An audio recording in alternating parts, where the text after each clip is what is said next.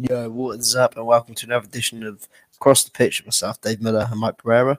We're here to preview the Club Montreal game as well as looking at the news and notes over the course of the week. Obviously, this is a pre-recorded podcast, the first one we've ever done, as opposed to going live, because obviously on Thursday night, the Eagles host the Tampa Bay Bucks, and obviously with the market that we're in, there's just going to be no competing. Let's be realistic, there's going to be no competing. So we've moved off to record the podcast on Wednesday night, just before the guys do their big weekly show.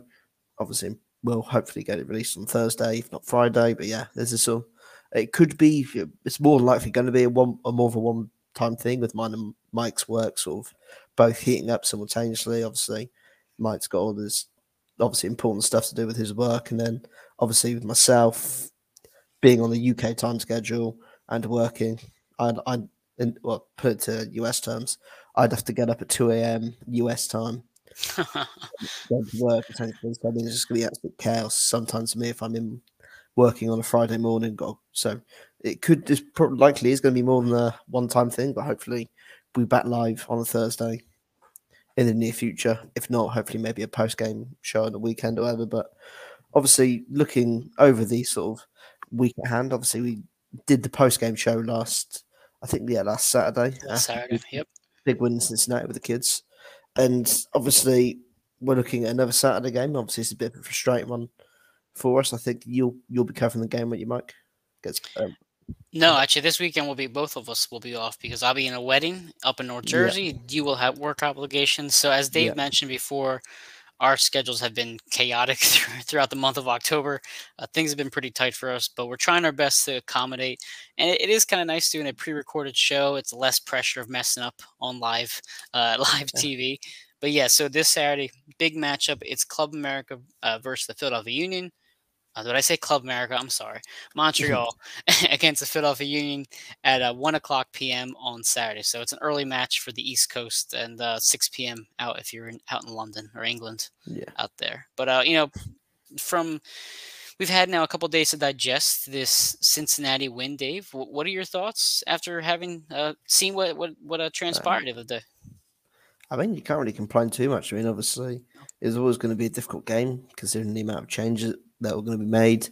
And again, we alluded it to a lot last week. Obviously, Chris Albright moving from the Union to FC Cincinnati, new general manager. These players now with a new guy at the helm are going.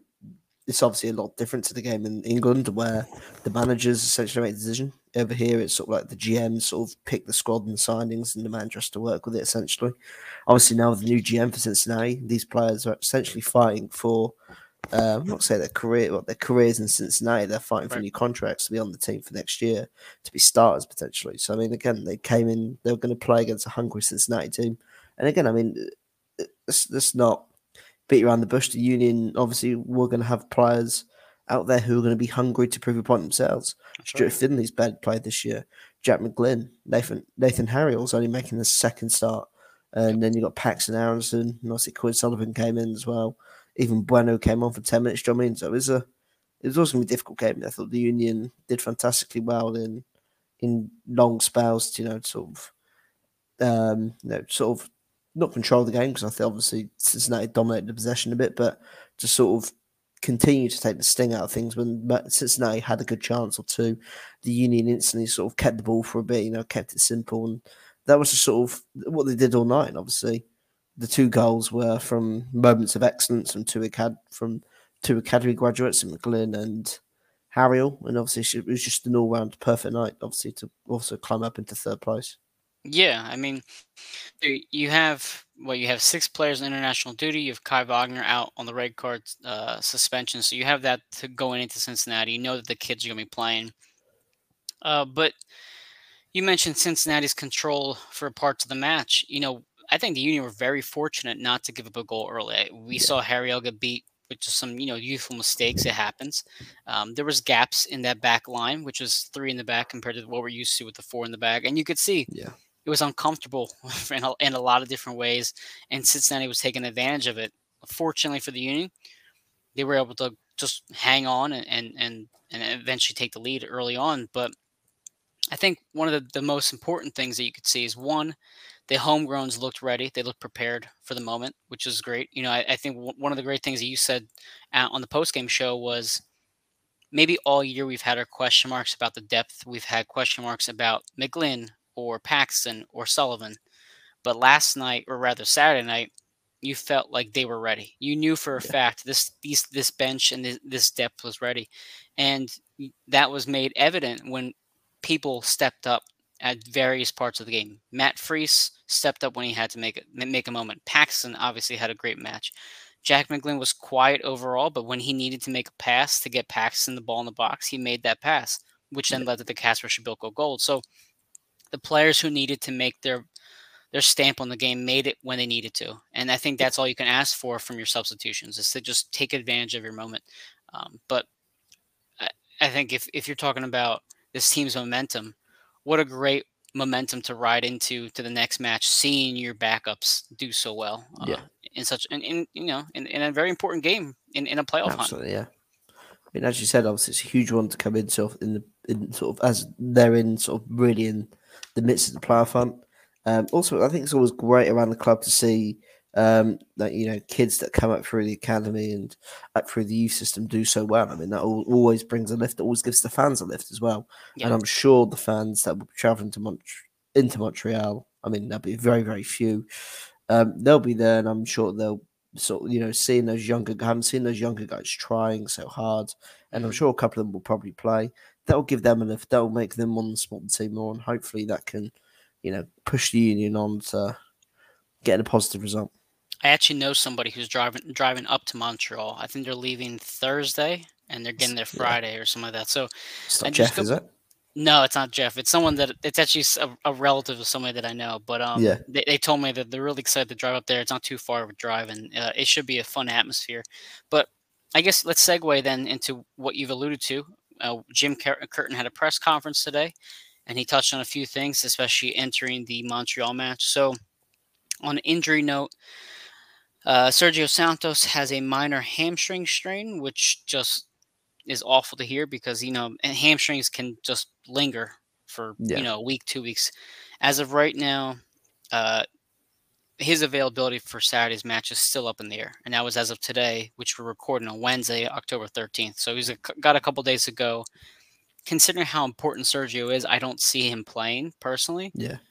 But let's not forget, you also have Corey Burke out. And in regards to Corey Burke, he's not expected to make the Montreal match, but Curtin says that he's ahead of schedule in recovery for his stress fracture. So maybe not this week, maybe not next week, but if he's ahead of schedule for recovery, then you hope that at least by the end of the regular season, you have Corey Burke back on your bench. Yeah.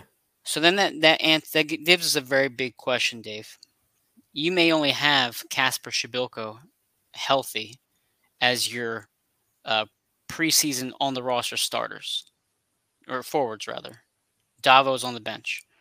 How do you think this team approaches this match? Do you think they change up the lineup again with one in the front? Do you think they gave Davo the chance? What are your thoughts now hearing the injury news?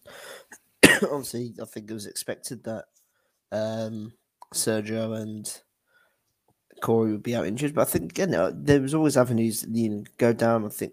I think the most likely thing that Jim does is plays Gazdag either as a striker, or he does the stupid Christmas tree thing where he has the two attacking midfielders behind Kacper, which then limits everyone into that one little gap. There's no width that wide, and everyone sort of clashes in that little bit and get isolated.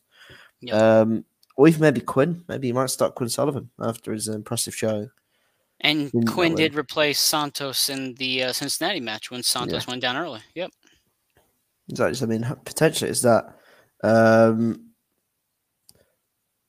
But yeah, I mean, I think it's a difficult one. I don't think Davo will start. I think he'll start Davo, especially in this sort of game where, again, it's every game for the Union. All games are must wins, but I think this one is especially a big must win game because it can really then start. If you can get the win and a couple of results can go your way, that then starts to put some light between you and 8th place in the playoff seasons. If the Union can win, and I know I'm not sure who Atlanta have this weekend. Atlanta have to go to Toronto. I'm about to pull up the schedule right now for you. So this Saturday, the matchups to watch. DC United is playing Nashville. Let's see. Miami's playing Columbus. You have Orlando playing Cincinnati. Toronto playing Atlanta. And then you have another Eastern Conference. New England versus Chicago. So There you go. the most important one for I almost said the Eagles, for the for the Union standpoint, would be the DC United versus Nashville game. That match is going to be in DC against Nashville. So if you look at the table real quick, New England way at the top. They have 65 points. Holy cow, they have 65 points. That's nuts. Nashville has 47 and Philly has 45. So if you pull off a road victory, Dave, and DC can take down Nashville, the Union will be in second place by Saturday night. Yeah. So there's a lot of implications that will occur after these matchups on Saturday morning. And I think obviously I know we'll look at it and people will, everyone go, "Oh, you just got to focus the game at hand," which is true. If the Union can just focus on taking the game at hand, then the other things will just fall into place for them. I mean, it could just be a frustrating weekend where all the teams around them do win. Nashville wins, Orlando wins. I mean, there's sort of teams around them all win. But then if they carry on doing their job and they win, I don't think it matters too much. I think it's just important that they can try and pull away from the pack in 6th, 7th, and 8th and 9th, essentially. I mean, listen, if they win this weekend and Atlanta goes in Toronto and wins, they go 8 points ahead of Montreal. So, I mean, it's sort of, do you know what I mean? There's obviously, I think if they can go into Montreal and they can actually, if they win this game, I don't think people realize how important this game is. If they can actually win this game, they essentially, going into those final 5 games, they've then got that bridge. They know that they just have to sort of keep that distance between them and Montreal, or them and NYCFC, them and Atlanta, New York, whoever. They just got to win. If they can win this game, it could be huge. I think it could take a lot of pressure off the players as well, and maybe that's why they are playing so well, because of the pressure on them to keep that distance and to stay in the playoff spot. Now, I couldn't agree more, and I'll give you some more details here for the playoff spot. So, as I mentioned, New England 65, Nashville 47, Philly 45. Then below that, you have Orlando at 11, 9, and 8. They are at 42 points, and Union and Orlando both have played the same amount of games now, 28 games. Below Orlando, you have DC United at 40, NYCFC at 40, and Montreal at 40, and then Atlanta in the 8th spot at 39. And actually, the Red Bulls really aren't that far either. They're at 37 points, so they're only 3 points behind Montreal. So let's say you lose against Montreal and Orlando City wins. At the very least, you're tied for in points with Orlando, but yet still in third place. You'll be in third place no matter what by Saturday morning, but rather by Saturday evening. But you're right. If you can pull off a draw, you would get at least within 1 point, if not 3 points with Nashville, and then it keeps Montreal 5 points behind you still. But the problem is if you do lose and everybody else wins around you, that gap between 7th and 8th place is much tighter. They're only 5 points behind you. If Montreal, Atlanta, and New York all win, that gap, as you mentioned already, closes significantly. So a couple weeks ago, we were in 9th place out of the playoff picture, and you could see how quickly things can turn if you just get on a hot streak, which the Union are currently on. But in terms of the lineup, you have players back, you have pieces, your typical roster back. What do you think the formation is going to look like in your mind? What do you think the final starting 11 is going to look like? I think, or what would you rather it to look like rather than what it will actually will? I think the most ideal thing. I would be intrigued to see whether Jim goes with the 3 at the back still, because I mean I know obviously Montreal are. Obviously, again, they'll be competing, but I wonder if Jim goes with the 3 at the back to sort of match up with how Montreal line up, because they play with the 3 at the back. So, I mean, that could be an interesting thing to look at as to whether he says, okay, screw it. We're getting Kai back, we're getting Olivier back. We can then slot Leon into the middle, Jose or Evan into the middle, and, we can maneuver things around to, fit sort of match Montreal up. Because, I mean, they're going to be coming into the game playing their typical 3 at the back system, which they've played all season. So again, you already sort of match things up so that midfield doesn't get overloaded. You're then not having to deal with extra men in attack. You sort of, again, you match things up. I think that might be something that Jim looks into, or an approach he takes, just to, what's the phrase, sort of like, to balance their attack. yeah, Just balance yeah, the attack, keep him at arm's length. So, you know what you're expecting, as opposed to, you've got four at the back and you've committed, and Bizo and Wagner have both pushed up, Jose's pushed up, and then they've got three attackers just sort of stood there, and then one ball over the top, you've got two centre backs on three attackers, or two attackers, or whatever. They should put the three at the back. You still got the extra man, or you can somewhat balance things better. So I think one of the things you have to look at is the previous matchup between these two clubs and the numbers that these guys have in terms of goals and goals against. So Montreal has 40 goals this season. Philadelphia has 38. The goals against, though, the Union have only given up 27. Montreal's given up 37 goals. So for every goal they score, they almost give up a goal as well. And Yeah. we saw that early on in the first half in Chester. The Sergio Santos and Corey Burke show was just they're getting behind the defense. They were creating chances, but they're playing hot potato the entire time in the box. It was like, no, you take the shot. No, you take the shot. It ended up resulting in nothing. And that can't happen this time No. because you can't let what happened previously occur. And if people remember, it was about the 44th minute.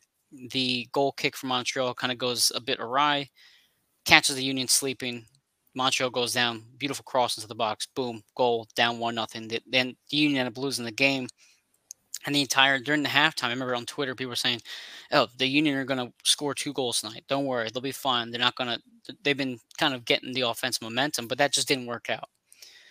So you can get behind your defense. It's already been proven once. But with Sergio gone, it's hard to imagine they don't put someone quick up top with Casper, because Casper's not going to beat the defense. He's just simply not that kind of player. But at the same time, I'm not really confident in the three in the back. Do you think maybe the more veteran or the more regular players makes a difference for that back line compared to what we saw with Stuart Findlay? I think, I mean, obviously, it's a change of system. I think the biggest issue with that three at the back is the most important part is the wing backs / the fullbacks. Mm-hmm. And when you're playing an 18-year-old kid and a player, whose natural position is a central midfielder or the six out on that sort of wing back, left back sort of position, that's probably where the Union got caught out. If you watch the game, they got caught out in behind the fullbacks. I mean, obviously, the couple of the chances at the start, as you said, but because Harriel got caught out, because the defenders, strikers managed to get in behind Harriel. And obviously, he grew into the game, and I think he got better when they did go back to a 4 at the back. Yeah. But I mean, again, I think it's something they can approach, especially when they get Bizo and Kai back, because then they're more comfortable with what they've got and they're more experienced playing those sort of roles.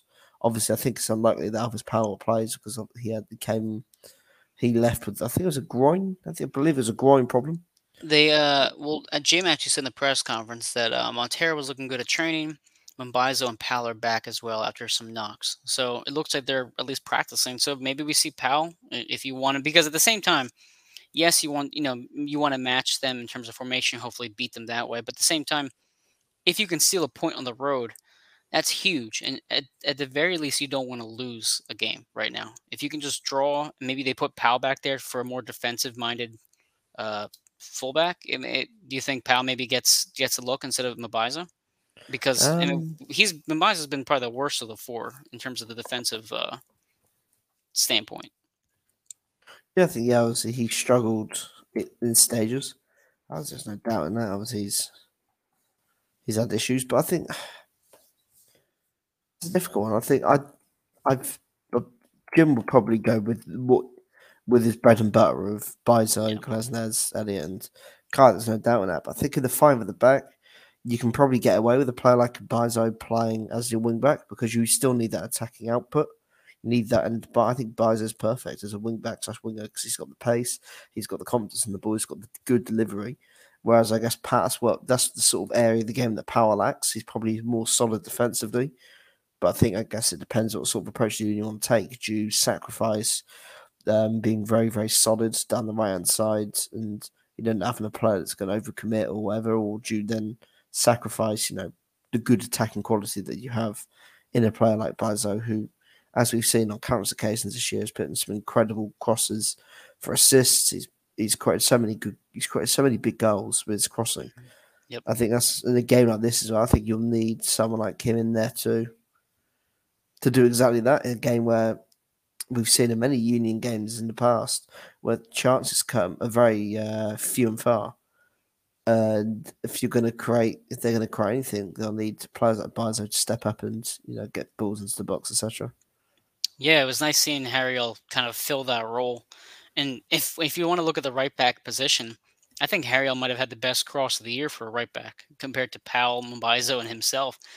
His ball to Paxton was just beautiful, spot on, and Yeah, only Paxton could get there. I thought it So was a great cross. Yeah, oh, it was fantastic. It was unexpected too. no, You see it at 10, you're like, holy shit, that just happened. yeah, um, but no, it was so yeah. I think you're right in your assumptions there, and I hope that Paxton can see the field again as a sub. Maybe Bedoy comes out, puts him in, puts Sullivan again. Maybe if he starts, I know Gazdag will be back as well. So interesting to see how that formation ends up. But we're going to have a relatively shorter show today. Again, Dave and I have to get off for the 9 o'clock show for their weekly All About the Bird show. So before we end, final score predictions here, Dave, for Montreal. I think I'm going to go in confident in the Union. Obviously, pulled off a huge win last week with players out, with a limited amount with limited players, etc. So I'm going to go 2-1. I think returning players like Gazdag, Montero, the two fullbacks, they're going to have a big impact. But I think it just depends what sort of formation they play. I mean, obviously, we saw a very different Montreal when they came to Philly. I think they sat back. They were willing to let the Union control the game, have lots of possession. Yep. Whereas in reality, that's the complete opposite to the way they played this year. They're a team that likes to get the ball down on the ground, dominate possession, keep the ball as much as they possibly can.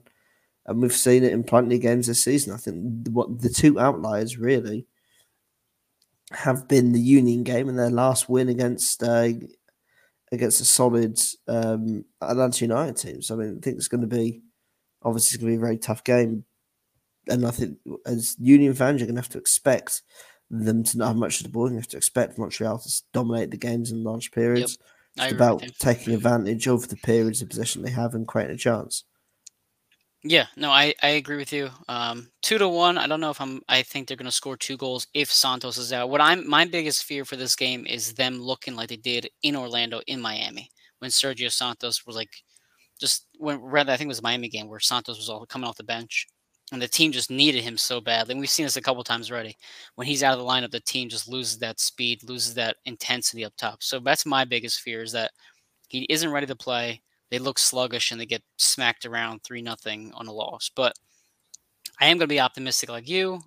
I haven't been as optimistic lately. I think today I'm going to be more on the Union side. I'm going to go with a 1-0 road victory, which I know Jim Curtin loves. So a 1-0 win. Goal scorer, I'm going to go with Quinn Sullivan. I think he's going to get the goal this week. How about you? Any goal scorers? I think I'll go 2-1. Mm-hmm.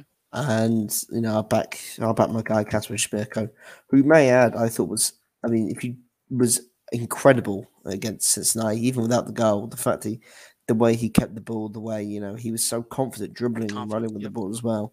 He looked like a rejuvenated player who's clearly enjoying his football again. So I mean, again, I thought he was fantastic. I think Kasper will get in on the act again this weekend when the Union need him most, because I think he's one of those players that, as we've evidently seen throughout the years, he's been with the team, he has always scored goals when it's mattered most, and he's always come up with big goals for this team. And I think he'll do the exact same again in this huge game, which will hopefully secure the playoffs in the long run.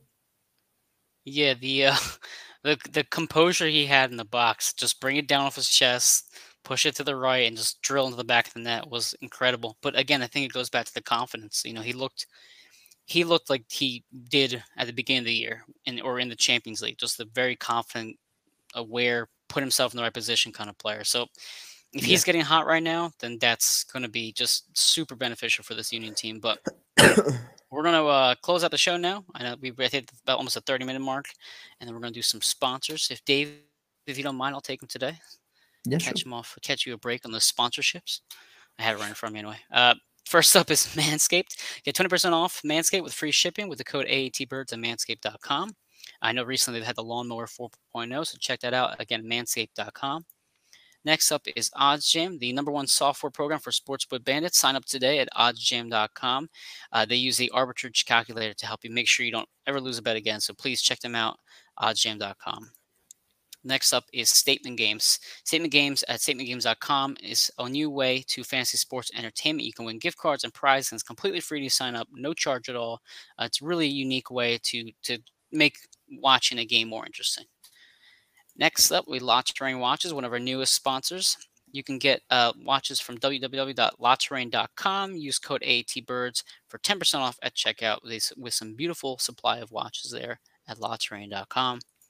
And last but not least, you have the Across the Pitch gear at the AAT Birds Network. I think now it's aatsports.com actually for the shop. So I'll have to edit that to make it more up to date. But either way, if you go to that link, you can still get segue right into our brand new site for AAT Sports Network. It's all Authentic Talk Sports Network. So check us out there. You can get all these new shirts, or the old shirts, I should say. We have the Across the Pitch shirt right here that's going to come up on your screen. And then the Dupe There It Is shirt, which is a pretty cool logo that Johnny made up for. So with that concludes our pre-recorded show. It should drop tomorrow, October 14th, so I'll have that ready to go for us. But the Union have a big game, 1 p.m., Montreal, in an away game. It's on 10/16 for Saturday. Dave and I, again, will have work obligations, so we cannot make the report this time around. But we'll come back again for their next match, which will be, what's their next match? They have Minnesota, a Wednesday night. So next Thursday, we'll recap that game. But yeah, man. Any last words about the Union? Go Union, and hopefully they can all but secure their playoff place this weekend. That's right. Dupe.